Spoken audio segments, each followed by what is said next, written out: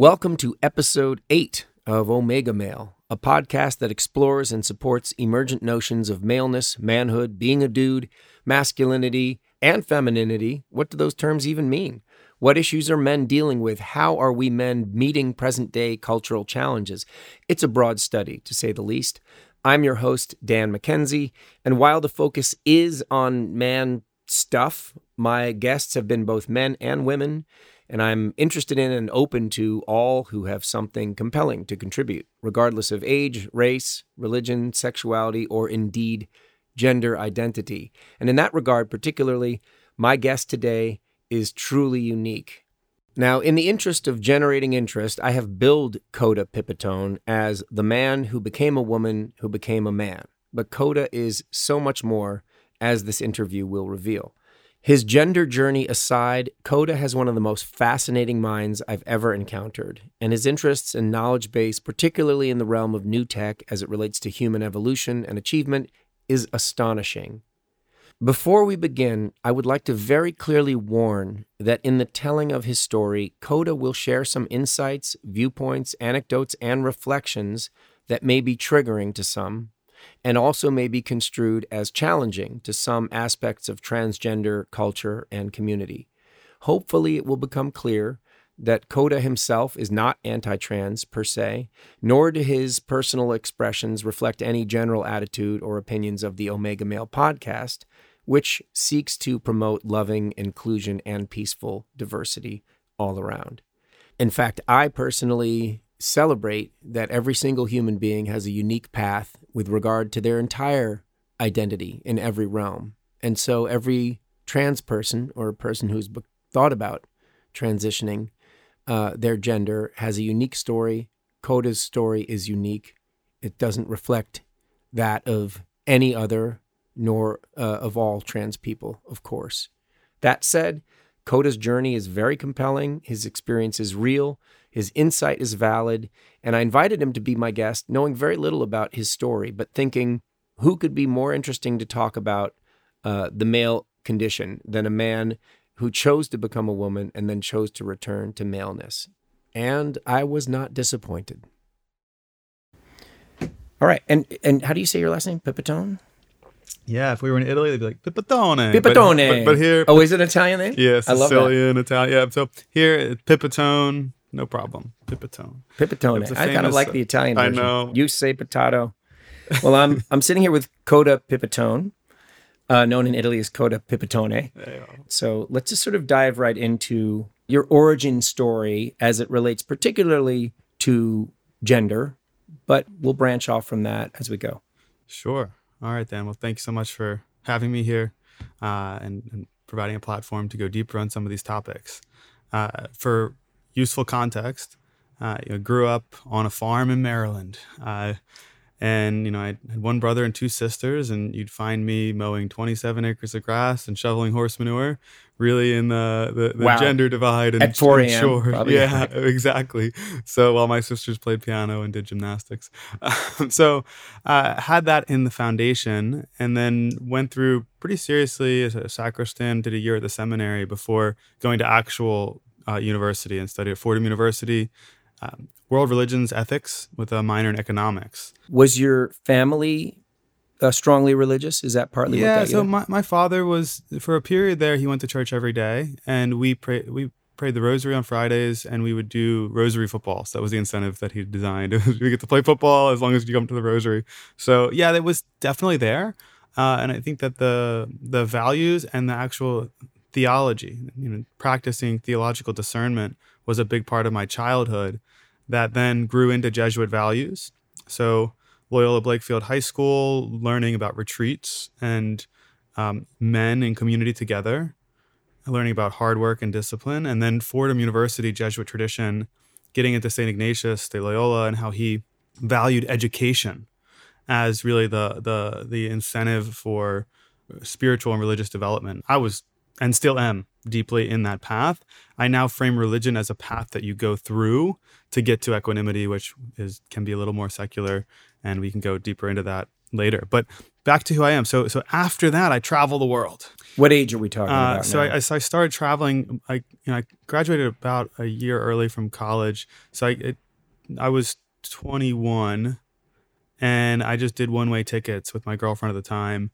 Hawaii, across the country on a train, then Hawaii, then Japan, Taiwan, South Korea. Ended up living in Japan for a year and a half.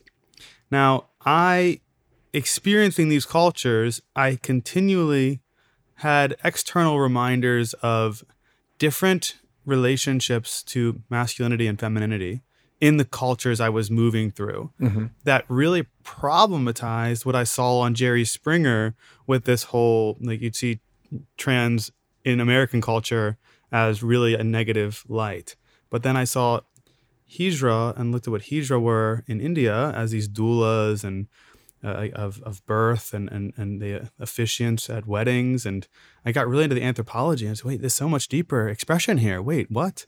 I'm just going to interject. Could you, for anyone who's never heard that term, including me, just describe what Hijra are? So let's go in. So and what I am setting up for those who aren't forecasting well is I did move into a very intentional expansion of my gender with medical technology, and then a reintegration. And now I'm very consciously embodying the masculine position in relationship and in polarity. And that's really the thrust of our conversation. So when I looked around the world and saw all of these gender diverse cultures that were based in place, they all had, outside of the social contract around family structures and heterosexuality or reproductive parents, there was always some intentional respected outliers. So a Hijra was someone who they're from the type of Buddhism in the region and Hinduism, and they oversee transitional periods in life. So if that's birth, death, or marriage, and they would historically give blessings, but after British cultural interruption of the Indian indigenous, putting it mildly. Cultural, that's a very very polite way to say it. British cultural interruptions. Yes, go ahead. East India Trading Company. Yeah. They became like the witches who were cursing you. Oh. And that was the narrative attack that is still deeply entrenched in the Indian consciousness. And that's just one. PBS.org has a map of gender diverse cultures. We can maybe put a link to it, and you'll see hundreds of these. But just to be super literal for people, are these people that were born a particular gender but were living or manifesting a certain way? Or these people that had So, and we can talk about Mahu in Hawaii, Bisu in Indonesia. We can talk about the different shamans in Ethiopia. But the Hijra specifically, they do a type of hair plucking. They're assigned male at birth. They have penises. They have androgen systems. They're 100% a male being. And they augment their expression to look socially more feminine and live as this woman who's like almost a second woman, right? So it's almost like a tribal version of a transgender person. Exactly. And is it usually assigned male? Yeah, in the Hijra female? specifically, yes. All right. Because they're essentially neutralizing their sexuality and their like a non-sexual role in society, and therefore they're putting all that energy into their medicine work and their healing and their cultural advice. So are they celibate, the Hijra? It depends on the only because you said they're sort of subjugating their sexuality. For sure. I'm not an expert. I'm not going to claim to be a white person talking, right? But if each of they have these families, they live together, similar to how the trans community in the United States has these houses that then they compete in Vogue and dance. They have these houses of essentially young Hijra that are it's both an honor and slightly a shame when you have a Hijra in your family. It's an honor because you're in the spiritual sense, but it's a shame in this modern cultural sense, and that the child is sent to live with the other Hijra and cultivate this. And inside of that, maybe there's some homosexuality or some kind of other expressions, but it's not, from what I've read and conversations I've had with Hijra, it's not really the focus of the identity. Like they're not doing prostitution, for example, whereas some other ones are, right? So if we go to Thailand, right, and look at the oldest monarchy on earth that has not been colonized, there is a conversation around cultural maturity where you're no longer building the entire social contract around units of labor, the most efficient family unit to raise another worker, and you're no longer doing that, then you have these other social roles that emerge that are expansive in gender, and you have the KODAH, you have you have toms and Ds, you have all of these new words to describe what is really happening in the language and the culture scape of the United States right now. LGBTQIA, a million different things, incredibly endlessly complex and hyperliquid as far as structure and stability. You had that emerging in Thailand and having no shame or taboo around it. So much so that when language scaled across the monarchy, they didn't care about biological sex in the language. They're objective about it in the science, but in the language, if you're given masculine, and you're connecting with someone else given off feminine expression, that's called match, which translates to heterosexual, despite if it's two vaginas or two penises. And if you take that further and you look at, say, like a masculine female and a masculine male, say they go to CrossFit together and they maybe compete in Ironman competitions together, maybe live in Miami or something, that's actually homosexual or no match in Thailand. The language they would use in Thailand. Interesting. Yeah. So I got super nerdy about this, and it was resonating with me, just to bring it back to self, it was resonating with me specifically because growing up, I had a hard time squeezing my Italian roots into this conservative Catholic gender map that existed in Maryland at the time, right? I want to dance. I love textiles and the fabrics that people wear, and that's super common of men in Italy. But not at all a thing on a farm in Maryland. There's nothing particularly male or female about those things, right? Dancing. If you think about, the Latin culture, Latin American and the dance traditions there, this is like, in some ways, objectively, some of the most macho culture in the world. And yet the dancing, even for the men, that is some sensuous stuff that, judged from some uptight Nordic European culture might seem feminine in some way, right? So these cultural mores are so diverse. It's interesting. So you went traveling, you were observing all these different cultural definitions and understandings and manifestations of gender and sexuality. And in some ways, it seemed like you had some light bulbs going off about like, wow, the world is very much different from this Christian farming community that I grew up in. All boys, and you were schools. you were just getting into your own identity, right? And it has and the way it felt constrained by your upbringing. And you already were sort of saying there might even have been something in your DNA history, right? You said your Italian roots, right? There was something about that culture that was even suppressed. So here you are, you're seeing all these different manifestations in the world. You're traveling. What's next? Yeah. So there was a period where I was in a long-term relationship for most of that traveling. Amazing, intelligent, beautiful woman, Akane, and we had a really stable structure, talking about having kids, talking about moving to Paris next, and doing this the next stage, get a master's degree and whatnot. And then she went away for a month to produce a conference in Thailand, actually. We were living in Japan. And in that month of me living by myself, I was just finally in this isolated space to reflect on the whirlwind of the 2 years prior and all of the exposure that I'd had. And I was, I guess, 22 at the time, 23 maybe, I guess. Yeah, about 23. And How old are you now, by the way? 33. 33, yeah. Okay. So 11 years ago. Yeah, okay. And I was integrating and thinking about my childhood. And in my childhood, I was interested in literature as my, I think there's a conversation around pornography, right? So I didn't have my first, experience. I had it with erotic literature that I stumbled upon in middle school, and I was like reading, and I was like, "What's this?" And I had low sexual education because Catholic upbringing. We can touch on that whole thread of the roots of maybe transgender psychology and some of the theories like autogynephilia, where you have an internal map instead of an external partner seeking to satisfy your evolutionary payoff function. So you have this, instead of seeking a romantic partner, you kind of imagine becoming and then creating yourself as your romantic partner to satisfy your needs. Because I didn't have sexual education. Wait, slow down a bit, because Yeah. you're downloading a lot of really interesting information, yeah. but there's a lot of terminology that might be hard to follow. Yes. So what was that word? Autogynephilia? So autogynephilia and autophallophilia are two theories that I think do a really good job of explaining how in psychological development we have what is expressing as transgender identity now. And I am speaking in terms that intentionally do not engage gender theory, because I've been in that, right? I've been in that world, and I've experienced the shortcomings and the tribalism and the momentum of that ideology is a zeitgeist, and I can see a trajectory that I don't want to be a part of. Okay.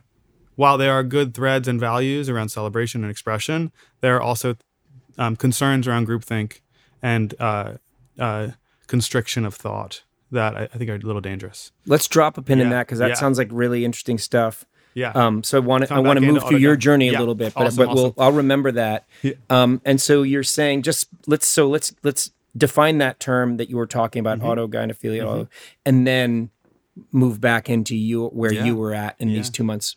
Sure. So that term autogynephilia is essentially an erotic association with self as female, as opposed to having female partner. Right.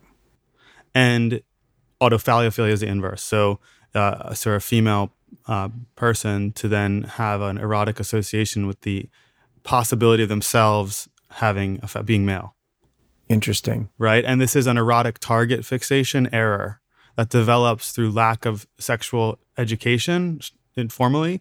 And then when your parents, your imago, right, there's not a lot of touch and loving relationship, you don't pattern map your blueprint for relationship from your parents. You just pattern map that in your imagination. and it becomes this internal process. So then you're not mate seeking. And then when puberty hits in, all of these character traits and values which would be developed and discerned through mapping onto the social dynamics that you're experiencing and living in are instead mapped deeper into your imagination and then your self-expression. Okay. So in simple terms, what might have been directed towards another person that you would desire to be in relation with somehow gets mapped into yourself. Bingo. What's interesting about that is, I don't want to get even more philosophical, but I can't resist saying, I think there's something in Jungian psychology. I'm not an expert, but I read a book or two about how, in a reverse sort of way, Jung identified how men, if they are not attuned to the divine feminine within themselves, culturally, especially in Western culture, have not been educated to find the inner balance of their masculine and divine feminine. And so they will project it out. And that's kind of what romantic, or this overly romantic Western love is, that you're looking for this goddess woman and end up not, this is of course about heterosexuality, but in this Jungian work, but it's sort of interesting that this idea of not being in touch with something within that's feminine that would lead men to sort of project unrealistic expectations romantically on a female partner and thereby look for something rather than a real human being. You're talking about being raised in a particular way with certain guidances, not in boxes, not being checked in sort of your healthy development, and thereby a condition, would you call it a syndrome? What is it? What autogynephilia is? It would be a pathology. A pathology. If you're using Western analysis. That's sort of like the reverse of that, like something that would be sought in the outside is then exactly. Right. So do you feel like that was happening to you? Yeah. Clearly, you brought it up for a reason. Yeah, for sure. So I think that's definitely an accurate way to describe why I found resonance with these gender expansive cultures, because I had some kind of correlated experience, but I didn't feel like anything was wrong. I felt great. I was having romantic relationships with women, and I was finding monogamous partners, and I was really confident as a male. But every once in a while, about every 4 years, which is a hormonal development cycle, I would have this curiosity about what it would be like to be a woman. So it was like a piece of my development was autogynephilic. Mm-hmm. And I didn't have the language for that until I encountered trans ideology, which then was like the gas pedal, and it just pushed me in a direction very fast. that I navigated well, but we'll go into later. So coming back, when I encountered the space living in Japan that month by myself and started processing, oh wow, like, could I live in a more gender expansive way? My repressed creative and expressive aspects, like, and I even went, I was like, well, like, am I gay? Let me try that. And like, no, I don't like the smell. Like, I don't respond well to anything coming from a male. I don't like male attention.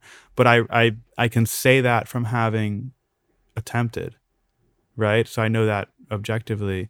Yeah. And like, you don't know what your preference is until you try some of the flavors, right? Yeah, exactly. And I've tried all the flavors of ice cream. So it wasn't that. So then I was like, okay, am I, like, what is wanting to be expressed? So I tried, like, Japanese fashion was a lot more expressive. So I started exploring, and then I started researching, and I found that there was this whole thing happening in the United States around gender. And I didn't realize that. So we're talking about a decade ago, right? Yeah, this is 2013. 13 and 14. It was the trans tipping point. Yeah. And I was sitting over here in Japan, completely divorced from it all, and then having it emerge in me. So I started reflecting on the childhood experiences. Okay, my brother, he's an older brother. I shared a room with him. My mom's attention. He probably didn't want me to be in the room. He probably wanted more of mom's attention. So like, he was always kind of interrupting my flow to my mother in those ways. And like, I'm grateful for the experience. I learned a lot about abundance and unconditional love for my mother. But also, I didn't like the interruptions. He was and he communicated he didn't want me in the room, so I would always be hanging out with my sisters, and they were also like, I was an artist and I could paint, and they would be doing those things, whereas my brother wasn't interested in those things. So I had this deep connection with my younger sister and my older sister that was different. I never thought like, oh, I'm a girl, but we did play games where I'd pretend to be a girl when I was little. And I think that's decently normal. Like, totally, yeah. But you're living in a very conservative Christian gender restrictive thing, and there's parts of you that want to find expression that are totally condoned for the sisters and supported, but not for the boys who are supposed to be out there playing football and mowing the lawn or whatever. And I would have a tea party with my sisters or something with their your dogs. brother's kind of pushing you aside. And my brother would make fun of me for it, and he was like, and alienating you and judging you, and you're totally warmly. It's like the party over here is happening. So okay, so that's going to affect me, and I knew that was kind of unresolved. And I was like, being in New York, I encountered before traveling. I encountered so much like expression. I encountered a lot of like fully expressed queer people and things. I was like, wow, I feel so comfortable in that space. And it was never like I have to be queer to be in that space, but it was I could be around people who were artists, and that I was wanting to have a more healthy expression of my feminine traits. And I was in Japan, so I started exploring that. And then I decided to come back.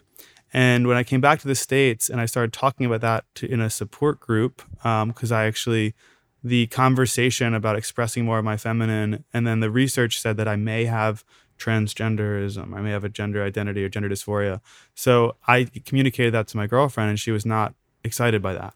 Yeah. And most women, I would imagine, like, would have a hard time, right? And what I determined was I didn't mean to laugh, by the way. Just like there was sort of a bit of a humor in like the way you said it. It's like she wasn't excited about that. No, she was like, "Wait, what are you?" She, I think, rightfully understood that ideology to be dangerous. And she was a decolonial theorist, a culture anthropologist. She was very intellectual, and she could detect the danger in the gender ideology that was coming up in the culture at that time, and I couldn't, because I was going to be sourcing belonging.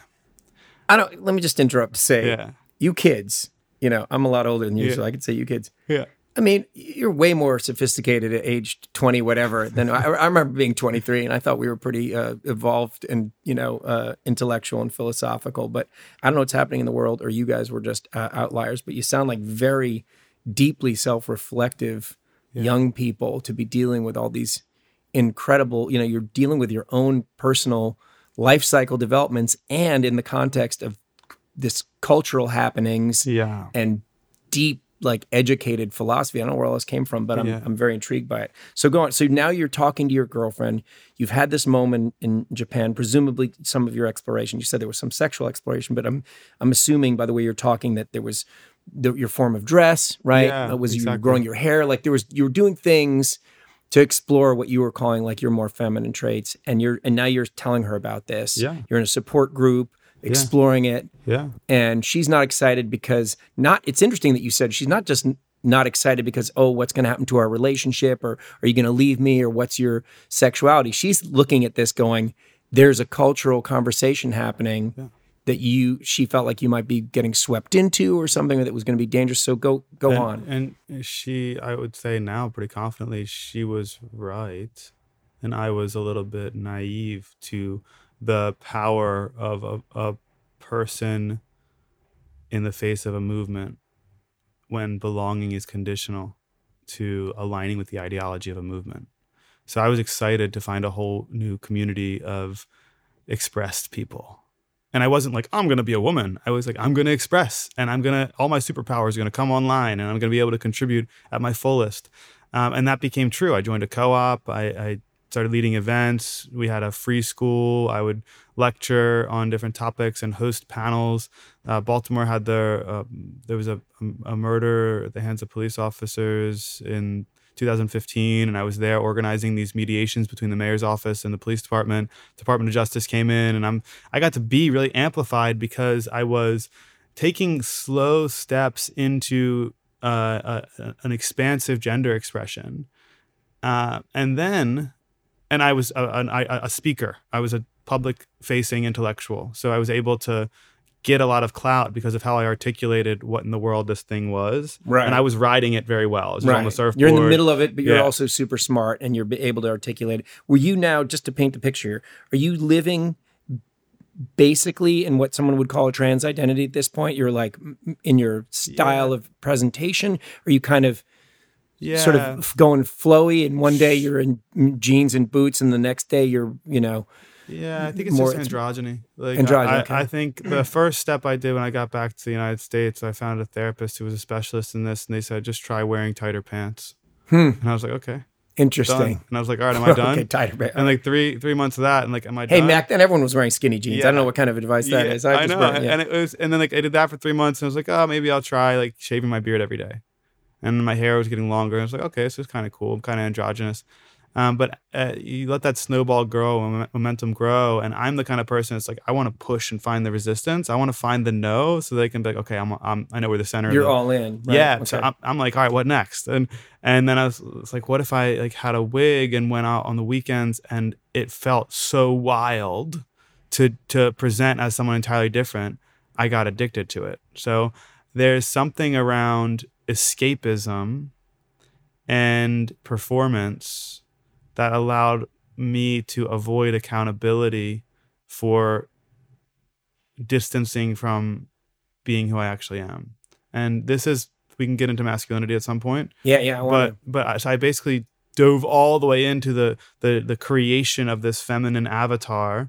And then I learned about hormones, and they said, you should definitely take hormones. And I was like, okay. And then I got really scared by that. But I did it, and I froze my sperm because this is terrible. Like, what happens if I...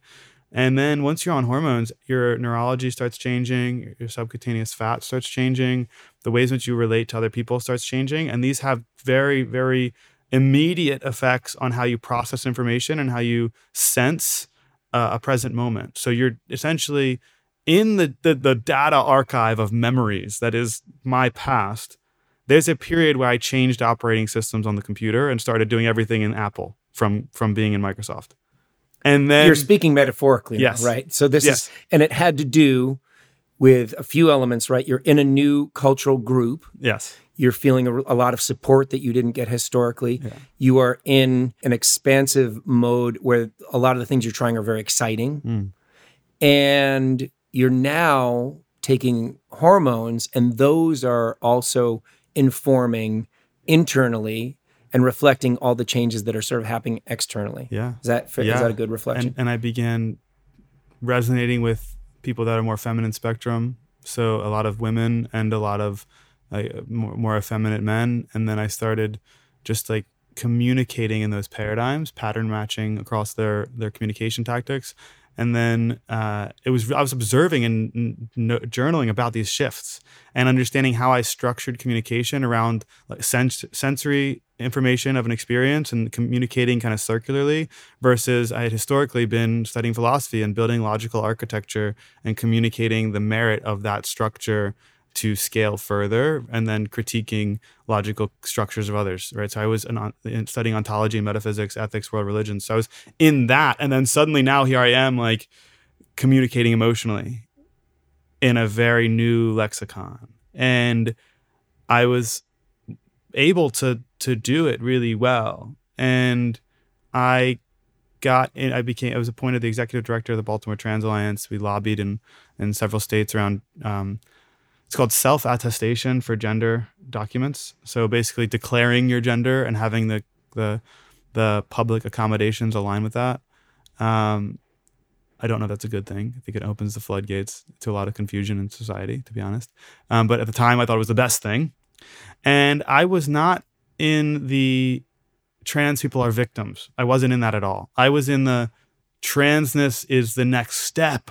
This is transhumanism. We're going to have self-directed biology. We're going to mimetic evolution. The evolution of ideas is going to build new tools that then affects the evolution of biology. And this is it. We're about to have an apex in evolution through this thing. And I'm a part of it. And I want to contribute to it. And I'm going to cultivate new leaders in this movement.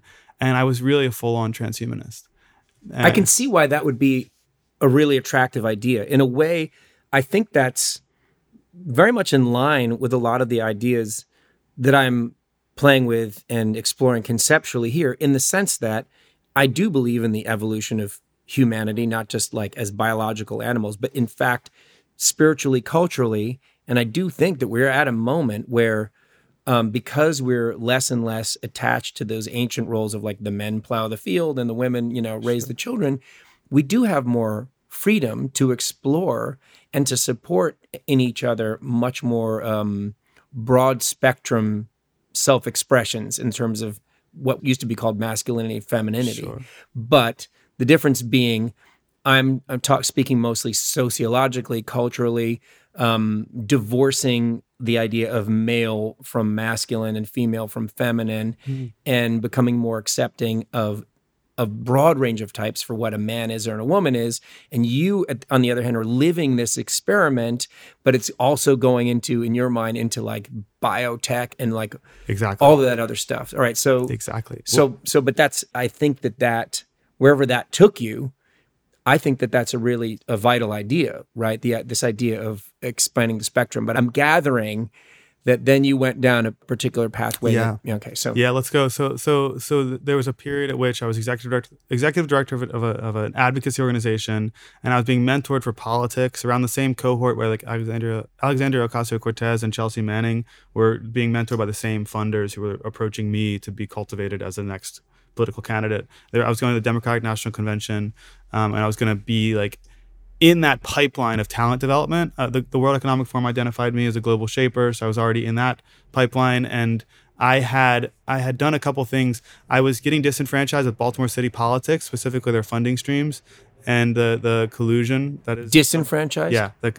No, why is that? On the one hand, you're being supported. Presumably, look, you're attractive. There's like 4 families in Baltimore that run the whole thing. Oh, okay. I'm just assuming, and they're conservative? Is that what it is? Well, they have their own incentives, and I think it just became really like a dynasty. And you would agree with the dynasty or you didn't.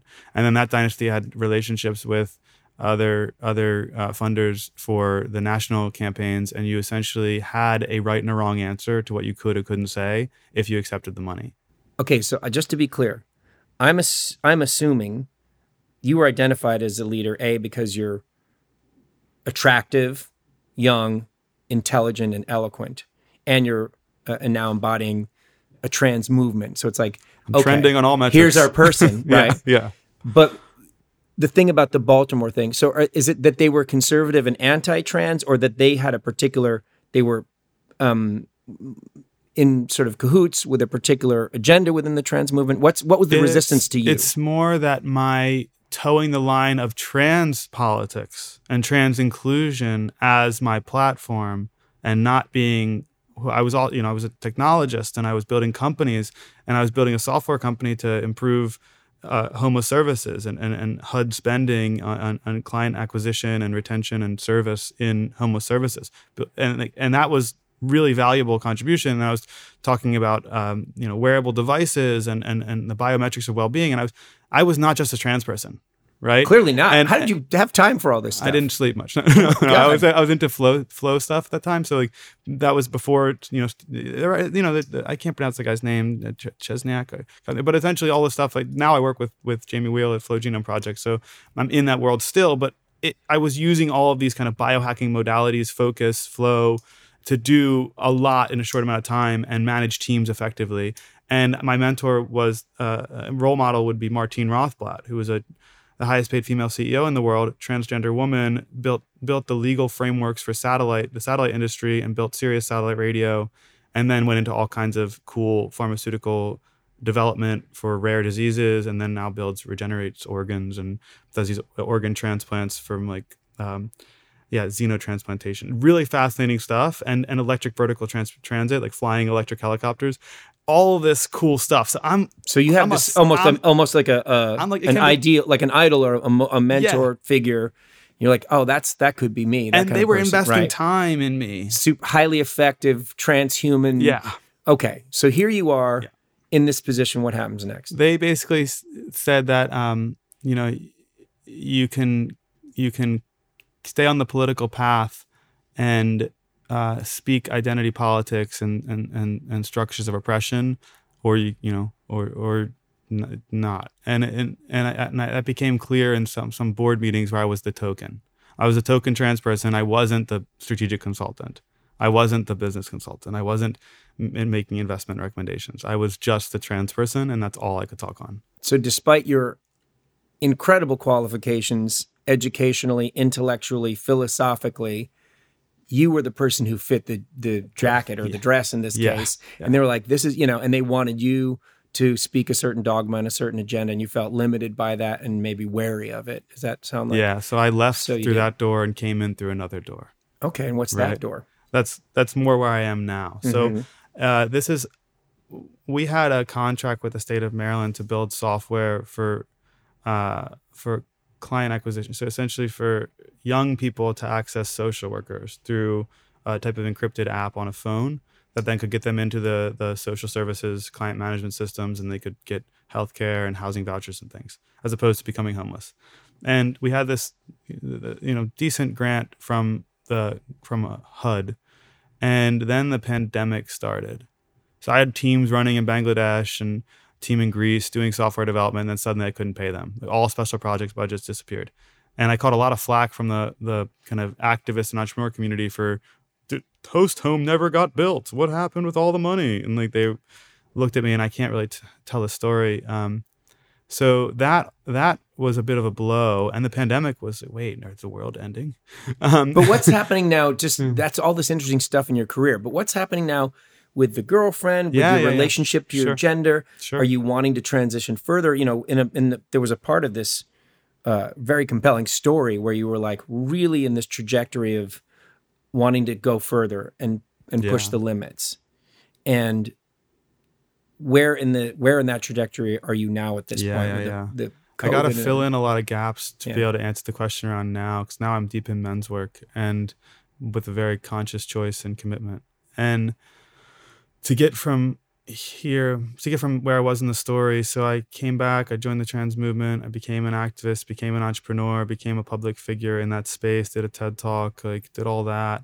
And then I had been meditating since college, and I had been doing yoga, I've been studying Kundalini yoga, and doing some indigenous ceremonial technologies. So working with ethnobotanical plants, working with the peyote community, about quarterly. So 4 times a year, I would sit in the Wiharika ceremonies and learn their Icaros and understand how to work a fire. I mean, still living as this transhumanist person and studying entrepreneurial mindset. So I had a spiritual past that was an undercurrent. When the pandemic hit and all the career structures fell away, and I just renovated a house in Baltimore, was living in it, and suddenly like had nothing. And I was actually, there were renovations happening in the house, and I was staying with my parents at the farm for a little while. And then, it was like, wait a minute, the world just ended. Here I am eating dinner at my childhood table, and I'm 30 and my company is now dissolved. Like I'm literally right back where I was when I was in high school. How did this happen? And at the same time, my sister, who was getting married at the time, was also visiting from London and got stuck. And my brother, who had 2 kids and was in the military, was visiting and got stuck because of the pandemic. So it was this big moment of, wait a minute. Well, we transformed it into a gift of let's readdress some unaddressed things from childhood. Let's come together as a family. And that was beautiful. But I started working more seriously with plant medicines at the time, the Santo Daime community, and with ayahuasca. And then I decided to sell my house, and I dissolved both Soyana and host home. And then I moved to Bali, Indonesia, to there was a friend over there who had an interesting project, but also I had dinner with Marianne Williamson, and she said, I'm going to meet someone in the mountains, like an old man with a beard, and he's going to have something for me. And when I got to Bali, within a few months, I was, dated a tantric healer woman and traveling around. I had stopped taking hormones at the beginning of the pandemic as well. And I was just like, all this is too much. And in the stopping taking hormones, I would meditate an hour every day. And then I'd be like, I could meditate another hour. There's no sexual drive. Your bones begin to deteriorate. I'm basically castrated, so I don't produce any testosterone. So I'm sitting there and I am just getting into these deep spiritual truths. Clubhouse is out and I'm in some spiritual conversations there. And then I'm living in Bali and I'm meeting this tantric woman and I'm doing some deep work. And then I meet Hiro Manku, who's a Balinese high priest, and we go into his temple and he does this deep process asking me all these questions. And I have this experience where I break open and I realize I don't know, I am not the name I'm using. And when did I start hiding behind this mask? And I'm not any of these accomplishments in this professional resume. I don't really know what my favorite color is. I don't really know what my name is. I don't know what I'm doing. And how did I get here? And it was a bit of a reboot of my system. And he's just like, what do you want to do? I was like, I want to ride a motorcycle around the island. And he's like, go do that. So I just, got a motorcycle and rode around Bali. And started going deeper into gene keys and parts work, internal family systems, had some really interesting integrations of John, my birth name. I had kind of a hallucination of John being there. Ava was the name I used in the trans community just because it's a palindrome. You could go in both directions. Mm-hmm. And I had kind of a waking hallucination of both of them coming together and reconciling. And the name KODAH came from this experience because in music, when the song begins to repeat, we have a coda. It's when the measures repeat. And then structurally, my name was John, so that H and the J provided the structure. So I put KODAH as my expression of KODAH, so it's more structure to it. And I realized that a lot of the exploration and study of the feminine that I went through was, one, a transhumanist exploration, which has merit, and I have a different approach to solving the same expression of values. But there's, 2, a reintegration of the feminine so that I can more fully own the responsibility of being a man in this world.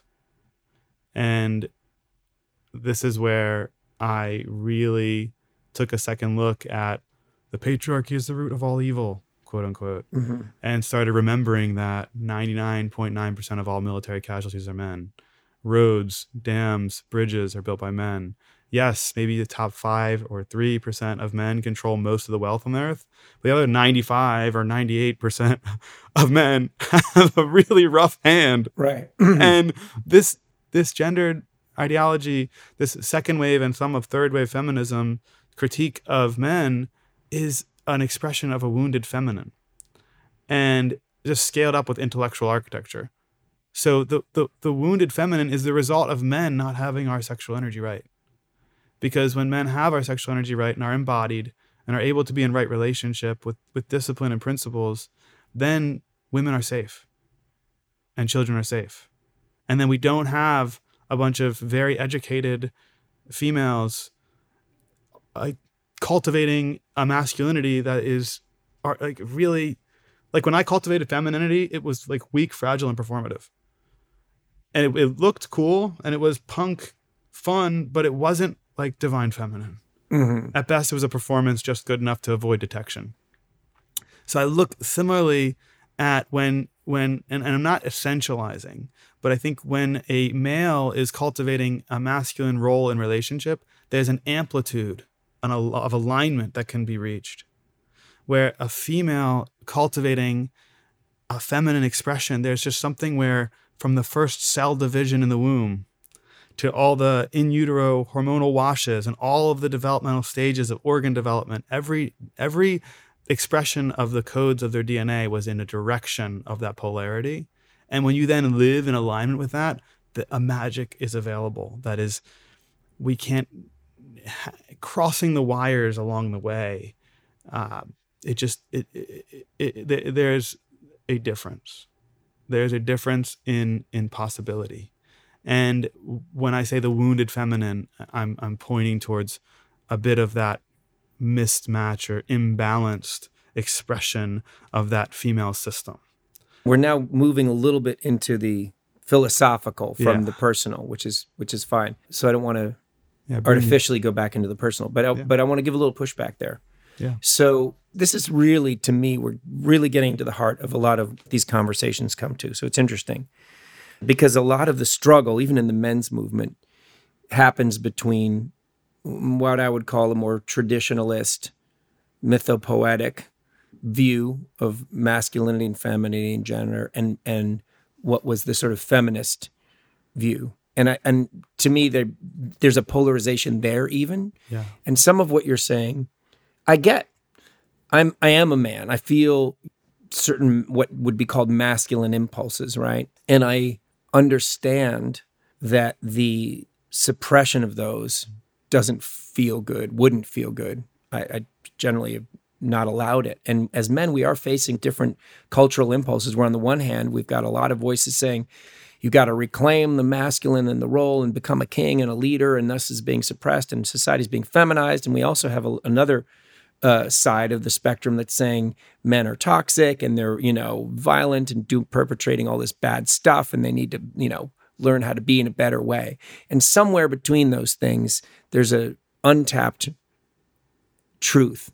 And so when you say this very beautifully expressed thing about the cells of what's in the woman's DNA and what's in a man's DNA and tapping into the energy for the one and this polarity, it sounds a lot like what, the polarity movement a little bit. But what do you say when you have a woman? I know I can name several couples where the woman's energy would be traditionally called very masculine, right? Self-assertive, leadership, agenda-driven, dominant in a way. And the man in a couple, even in a married couple, is more sensitive, intuitive, supportive, emotionally self-expressed. I've seen it happen. And I don't know if that would be called a match, back in Thailand. Yeah. But so what do you say to the idea that across the spectrum of people born assigned as male, or however you want to use the language, or female, that there really is a broad spectrum of how the so-called feminine is manifest in one person versus another?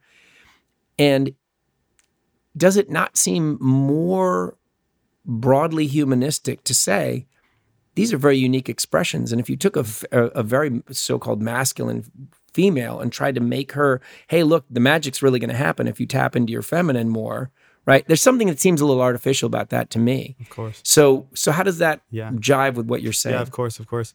And I like to bring it back to that because everything is perfect right where we are. And it's ultimately about relationship. This world for me is life is experiencing itself through human consciousness, or consciousness is exploring itself through human life, or however you want to look at it. But that is a linear experience. And we can talk evolutionarily about why we create that as the operating system for this refinement of consciousness. But in that dualism, there's a depth available in relationship to others that's not available in the own mind. And that's a different geometry when in a poly configuration. If it's polygamy or polyamory, just a polygonal geometry is very different than a binary geometry. And that possibility of relationship is expedited with more polarity in the whole system. But we have technology, and we are a evolving expression of consciousness, a materially evolving species. And I think it's a beautiful thing when that complexity arises and match can be made. We can find relationship. But if the complexity is such that we are unable to be in relationship with others, I think we have an imbalance. It's in kind of AI algorithm, this is called perplexity and entropy. And we have this like move, there's too much perplexity in the system for it to make any sense. So then it's hard to be in relationship to it. Then this comes back to the language-based identity politics of let's just complicate the space with more and more languages to further and further niche divide one another because we're illiterate to the energy of the body and we're just all mind and language based. And then these become more and more technical terms where all the queer people are like super kink literate and have these various polycules making up a constellation of relationships that's a polyamorous family. Right. It's like, how are the kids going to be experiencing this? What's the what? And then the legal framework to even have visitation rights in hospitals or like have authority over the parents and during the children during education. Like there's so much complexity, and that might just indicate that that's imbalanced. So it sounds like you're saying that there's cultural evolutions happening, sociological evolutions happening that are exploratory and very liberating to people in some ways, but that they're resulting in a complexity of structure that is in some way not conducive to family. And relationship in general, if it's a reproductive unit or not. So just to be, because that could be, that would be easily, someone could soundbite that and turn that into a very radical statement. I don't think you mean it as radically as you mean it. I mean, do you feel it's possible, for example, for like, how do you feel about gay marriage and gay families? I love, families, yeah, for sure. So you're saying a duad of some point where there's a match. Yeah. Doesn't matter exactly whether what the sexuality is or but there has to be some sort of a dual. You're saying like, for example, to just get it down to brass tacks, a throuple wouldn't be a good parenting situation? I don't know. So, because I'm just going to throw it out there. I do know at least some friends of mine come to mind that I think they would consider themselves as three parents. It was in a relationship that emerged from a guy who was married to a woman and then veered in his sexuality towards being gay, partnered and married a man, but had a child from the marriage. And now all three, the men as a couple and the woman, arguably a polyglot or whatever you're calling it, but highly functional, wonderful, loving, healthy family. I love that. So I'm just giving an example that I know out of my own, Yeah, I would kind of, and I love that you're highlighting the spaciousness in what I've articulated so far because it doesn't fully represent my perspective. So I can refine it a little bit to kind of say, so from experience, I lived in the polyamorous community. I had anchor partners and had a constellation of 4 other relationships that we would meet quarterly and have group experiences and whatnot. So I went pretty into it, and there were children in that ecosystem and whatnot. And I think they were very healthy. There was a high degree of professional success and high degree of mental health, and it was very growth mindset throughout the whole ecosystem. So it can work beautifully. And villages raise kids most effectively. Right. There's a lot of anthropology around the drivers of evolution and having a village raise kids after the 18 months post-birth where the hormonal cascades have leveled off and the parents can either have another kid or rearrange their coupling. So I would just take my whole thesis earlier around relationship and duality and the philosophy of this, and taking it away from reproductive relationship and just having it in, we need to be in relationship to cultivate our life and to mine the real diamonds of this experience. And if there's too much complexity that we can't be in relationship with others, that's just alienation. And then there's a cascade towards isolation, and you either become monastic or a renunciate, or and maybe an author or a speaker, but you really don't have intimacy as available. Or you can strive to communicate who you are and strive to be in integrity with that, such that others can relate to that. And maybe a good litmus test for the velocity of our trend to complexity, right? Like, how fast are we getting complex? Right. If we wanted to diagnose, are we going too fast or not? How's our embodied cognition? How's our energetic literacy with others? If we are able to go into a space and sync up with others and unlock an amazingly complex relationship or configuration, go for it.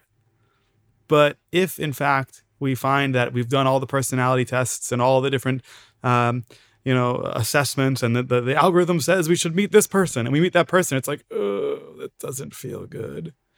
Maybe our brain should slow down and breathe. And then we can just get a little less complex. I think I'm picking up what you're putting down, as they used to say in the 70s. Yeah. Two things. So just being super clear about your journey. So your journey into and then out of trans identity from a physical standpoint. So you never did anything surgical? No, I did it all, man. Oh, you did? Yeah, so I did it all. And then when I got into Santo Daime and I came back from living in Bali, I traveled the world for a year during the pandemic and was invited to live in the Amazon with Benki Piako at the Yorenka Tassarensi Center.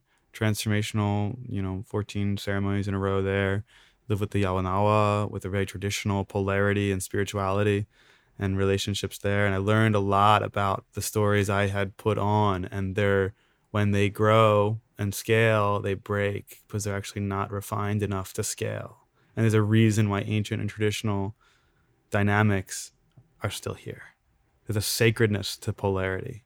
Okay, so this is interesting. Yeah. So when you say you did it all, you fully transitioned. I have a neo-vagina. I had silicone breasts, and I had hormones for about 5 years. So I was injecting every week. So you had kind of that's a heavy thing. And that's kind of a key element to the story here. I'm glad that we got there. I wasn't sure. So you had an epiphany, right? Yeah. When you were meeting with this. The tribes. Yeah, because I realized that what I bought escapism and full transformation. But what I received was castration and essentially like a crude mask, a disguise.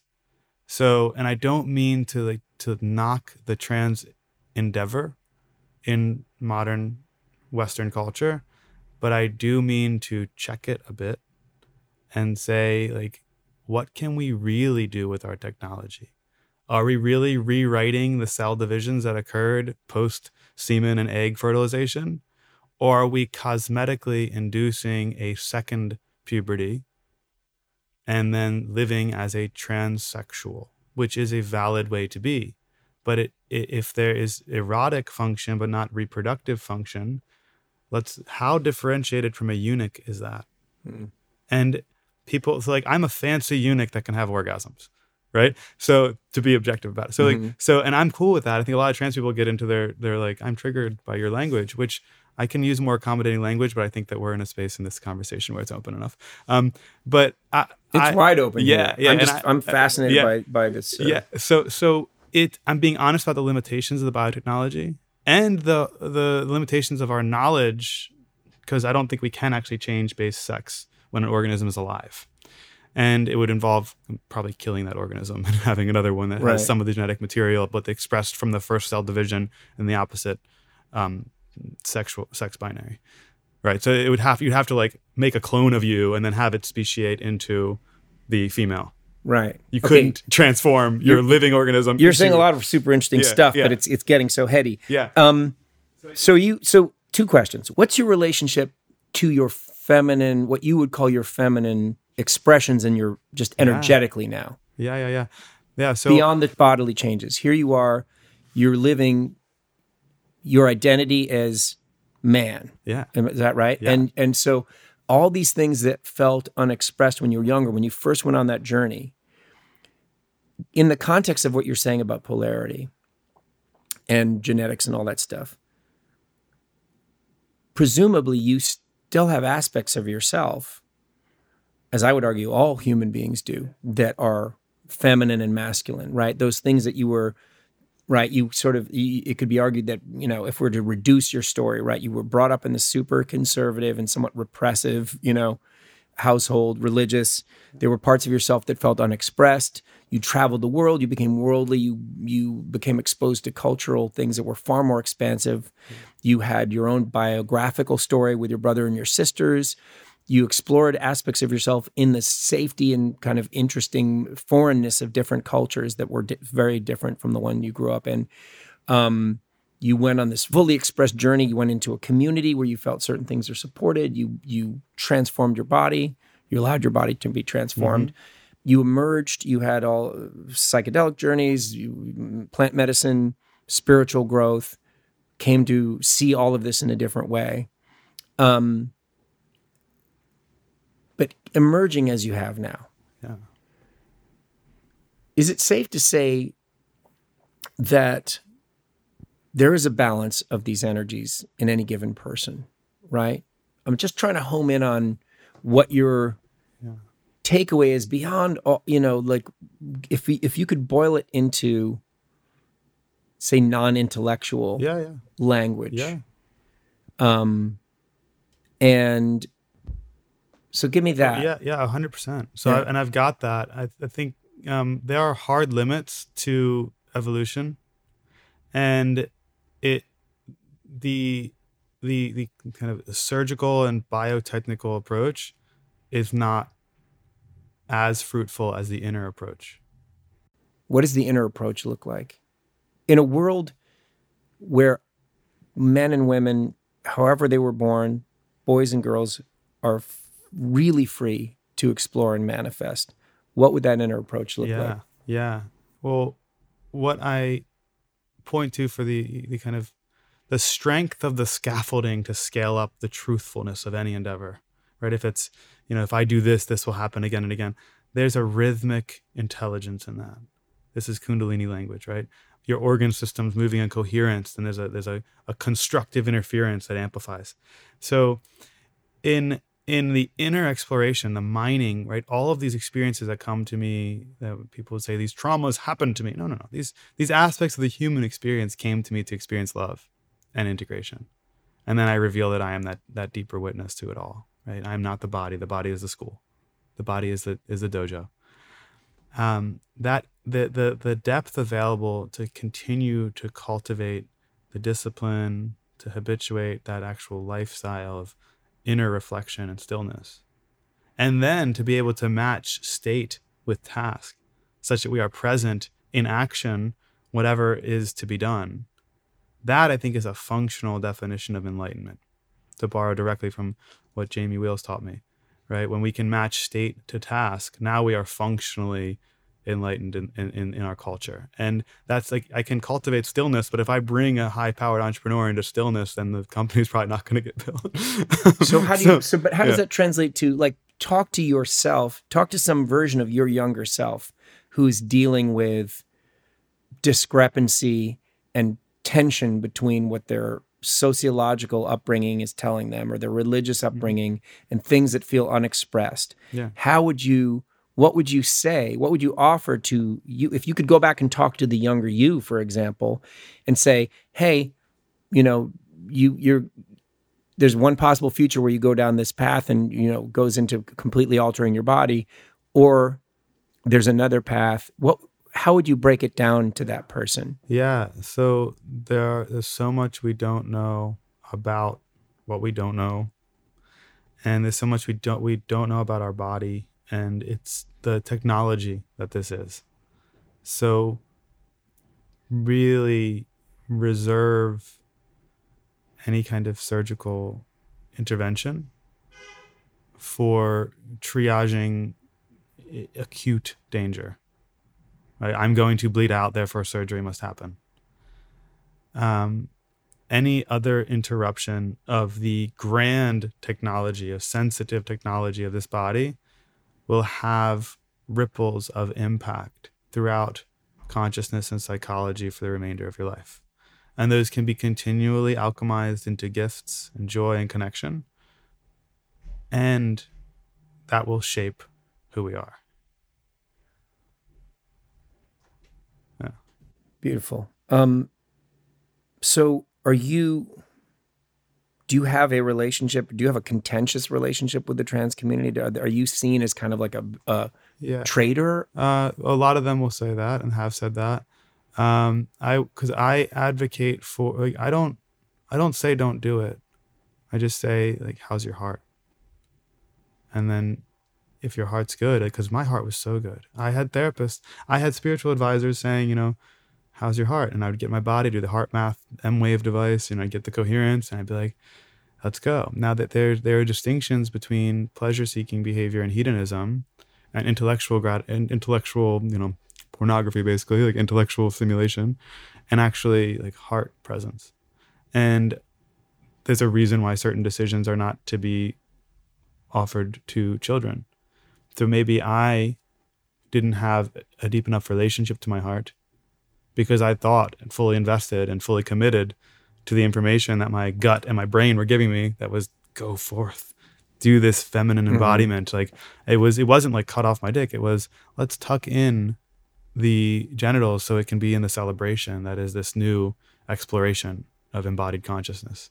It was like, I can't access public space because I have a bulge in my pants. I don't get erections and I don't really use this in sex. So like, let's invite this kind of artifact of my previous form into alignment with this new form.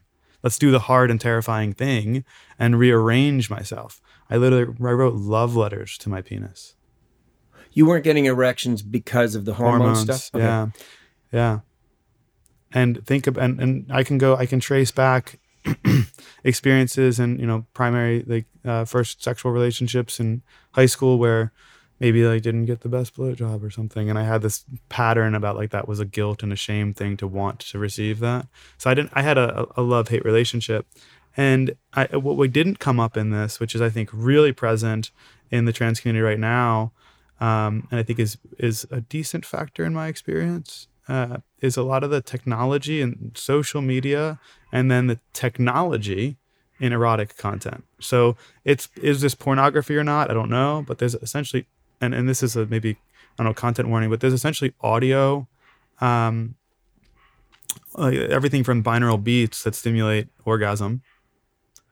Like they can get you to synchronize with a state of arousal through just sound. Wow. To ASMR, audio stimulated meridian response, really high fidelity audio files of like sexual activity or like women pleasuring themselves.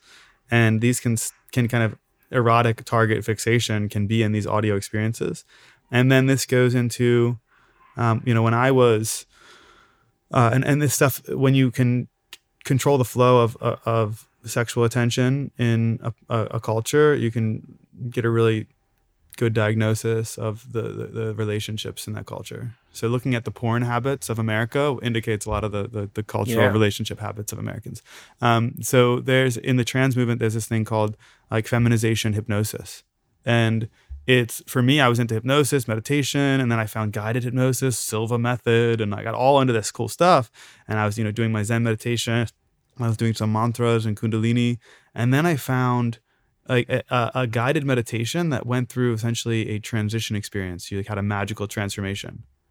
And to someone who was already processing, this was somewhere probably in early college, I encountered this stuff. I was just like, wait, what? I can transform? And it was the ultimate escapism. And you're in hypnosis, you accept suggestions that are logically, low integrity. And I was like super hooked. And then I started getting my my erotic anchor on that. So I was having an orgasm under hypnosis with the image of myself as a woman, all through audio. And then I found that there's video stuff that goes even deeper with like spirals and and actual porn images and stuff. And I was just like, this is dangerous. This is dangerous.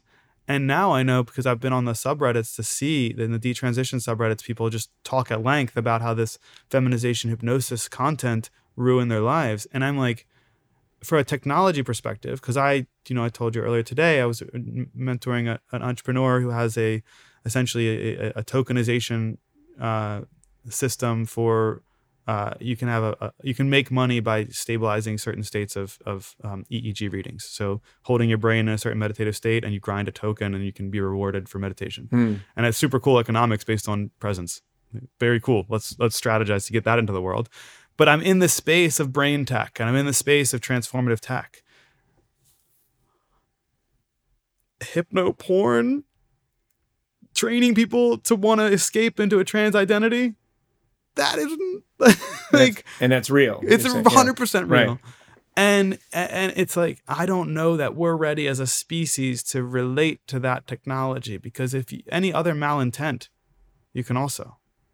Right? If technology is a neutral amplifier, right, and someone can change your personality by doing a guided hypnosis and then putting all of these somatic cues. Imagine the other stuff you could do with that.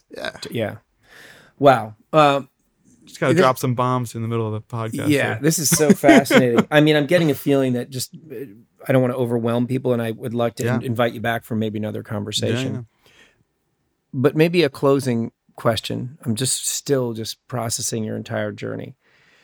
Given what you've told me about all of these factors that influence your course, had you grown up in a world where what was presented to you culturally as what defines a man or a woman was much broader and expansive? For example, you were born a boy, a variety of expressions, like all the stuff that was repressed in you, the dancing, the fabrics and stuff, that had all been encouraged as part of what's totally legitimately part of being a boy or a man.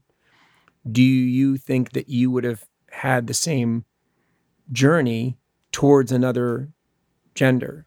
How much of that? How much of do those cultural influences play a part? Do you think? It's a great thought. Like, I'm familiar with unschooling, and I experienced a lot of that. Like, part of an intentional community for a while there that did a lot of this, like, beyond categories work. And they definitely, repression, like, is lingering. So I have repression, and I will always have it. And I don't know that that's a bad thing. I think it's just a values and a direction thing. If I had an expansive paradigm, like, as the container for my childhood, I probably would be some kind of more, I would be less intellectual significantly, because I think a lot of my intellectual curiosity came from solving things, right? Like, my grandfather designed the lunar module, the LEM, the landing gears and things. There's a lot of engineering on my mom's side, and my dad's dad was an entrepreneur, figuring out, cash flow and value. So I think that I would have probably been more of an artist, and then brought technology in later. I probably would have been just a heterosexual male and not gotten into sophisticated theories of identity politics, right? The taboo and shame of my developmental stages, I did use as fuel. It's not the best fuel. And it caused me to maybe rocket off in different trajectories. Whereas if I had a more accepting and positive fuel, I probably could have flowed down the river a little more smoothly. That's a very poetically stated answer, and I appreciate it. I really so much, I'm in awe of your capacity to self-reflect and make sense of your own journey and of the world. And I'm really eager to have more conversations with you. I appreciate you sharing so openly and confidently and vulnerably, and it'll be interesting to see what people make of this conversation, because I didn't know going into it what this conversation was going to yield. And I think we've just unlocked a lot of more tangents that we could go down about what masculinity is and what this polarity stuff is. I think that there's more to mine there. So maybe we'll do another. Yeah. And Dan, I think one of the things to note for folks listening is I would say in our treatment of the story that we're laying out here, anchored in my life, but also about the culture more broadly, we're not quite at the present moment. We're still a little bit in like a year or two ago. And I think that's important because there's work with the Lakota, with the indigenous ceremonial technologies around gender-based initiations. And then there's work I'm doing with men's groups here in the United States, where I'm actually cultivating discipline and responsibility with other men. And that conscious choice to take a position in masculinity, and also, there's trans men and there are homosexual men in our dojo. So there's a modern man movement that's also seeking other men to have dialogue with. So that, I think there's a piece there that could be a good springboard for another conversation about, we've covered the journey to here, and now it's like, where are we actually going? Right? Let's do that. Let's do another episode about your men's work and how your journey has informed it. Yeah, I would love to keep that discussion alive. And I also want to say thank you. And then if people want to talk to me, I have my website. It's kodahpip.com. And I also have an Instagram at kodah_pip. And those are really easy ways to get me. I want to spell that for people. That's KODAHPIP. Exactly. Yeah. Thank you. Yeah. And, I work with people who are on similar journeys, and if it's gender or if it's addiction or if it's escapism, whatever that thing is, because I believe and have experienced that our contribution actually comes through working through these inner challenges that we've chose to navigate in this life, because that's where our genius comes from, or how we move through these things. And when I find entrepreneurs that have had some big happening in their life and have moved through it, they have an edge. And if we can get what your edge is, we can really marry that to your contribution and then have teams form up around you. And that's where I think that all of this work starts being in relationship with a broader conversation through distribution, through culture, through the economics of it. And I love, unlocking the genius of people's experiences. Great. Yeah. That sounds like really valuable work to be doing. And you certainly have the charisma and intelligence, I think, to be successful at whatever you do. So it's been a really great conversation, and we'll just call it a wrap for this one and look forward to having you back. Thanks a lot. Thank you so much for listening to this very long conversation. It raised so many questions for me. It made me want to talk more with different trans men and women. It left me hoping that within and surrounding the trans community, we can establish kind of an expansive culture that continues to support and protect those people for whom transition is the only way forward, and also minimizes the occurrence of regret or remorse for taking that path, which can be obviously irreversible. So if you found value in this episode, please share it. Please subscribe. Please review the podcast favorably. Please tell your friends. Follow me on Instagram at Dan Mackenzie. That's DANMACKENZY. Feel free to email me at omegamalesays, SAYS, @gmail.com. Follow me on Twitter /X at omegamalesays. Maybe I'll start tweeting at some point. The song in the background is Little Brother by Living Roots, an amazing musical act that I've had the great pleasure of working with, and please check them out. They're amazing.